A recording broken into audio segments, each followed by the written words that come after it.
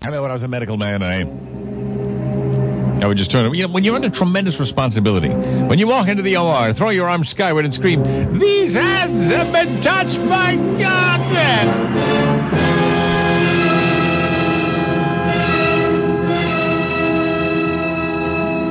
You see, the tremendous responsibility that a surgeon has, the total monomaniacal dedication to the task at hand, truly makes time speed like a winged chariot.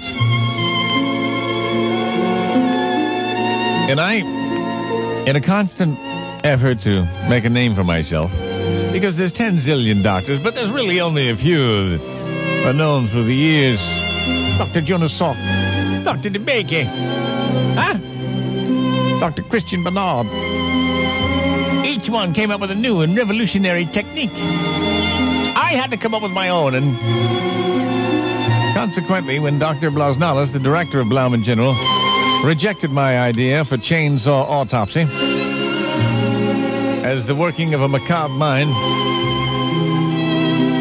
when he turned me down when I asked for a full investigative program to pursue the merit of jackhammer hemorrhoidectomy, I launched into a fit of depression, thinking that I was never to become one of the greats, that all my work would be laughed at and scoffed at the medical convention in Vienna, until one day it hit me like the hot kiss at the end of a wet fist. I would have my dream with 22 caliber lobotomy. The logistics seem right. A 22 caliber short,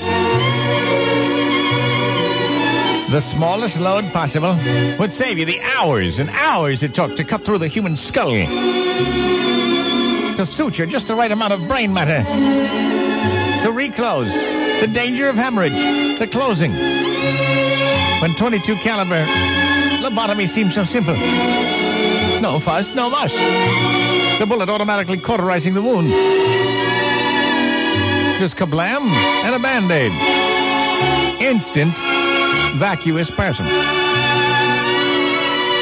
Well, we waited and waited and waited and waited until we found someone that was a classic violent case, someone that, and finally, after his trepidation, I got Dr. Blasnalis to agree to the first test, and we had the person in a straitjacket. I stood there. I said, "Okay, hold him steady now. Hold him steady." It says, "Here we go."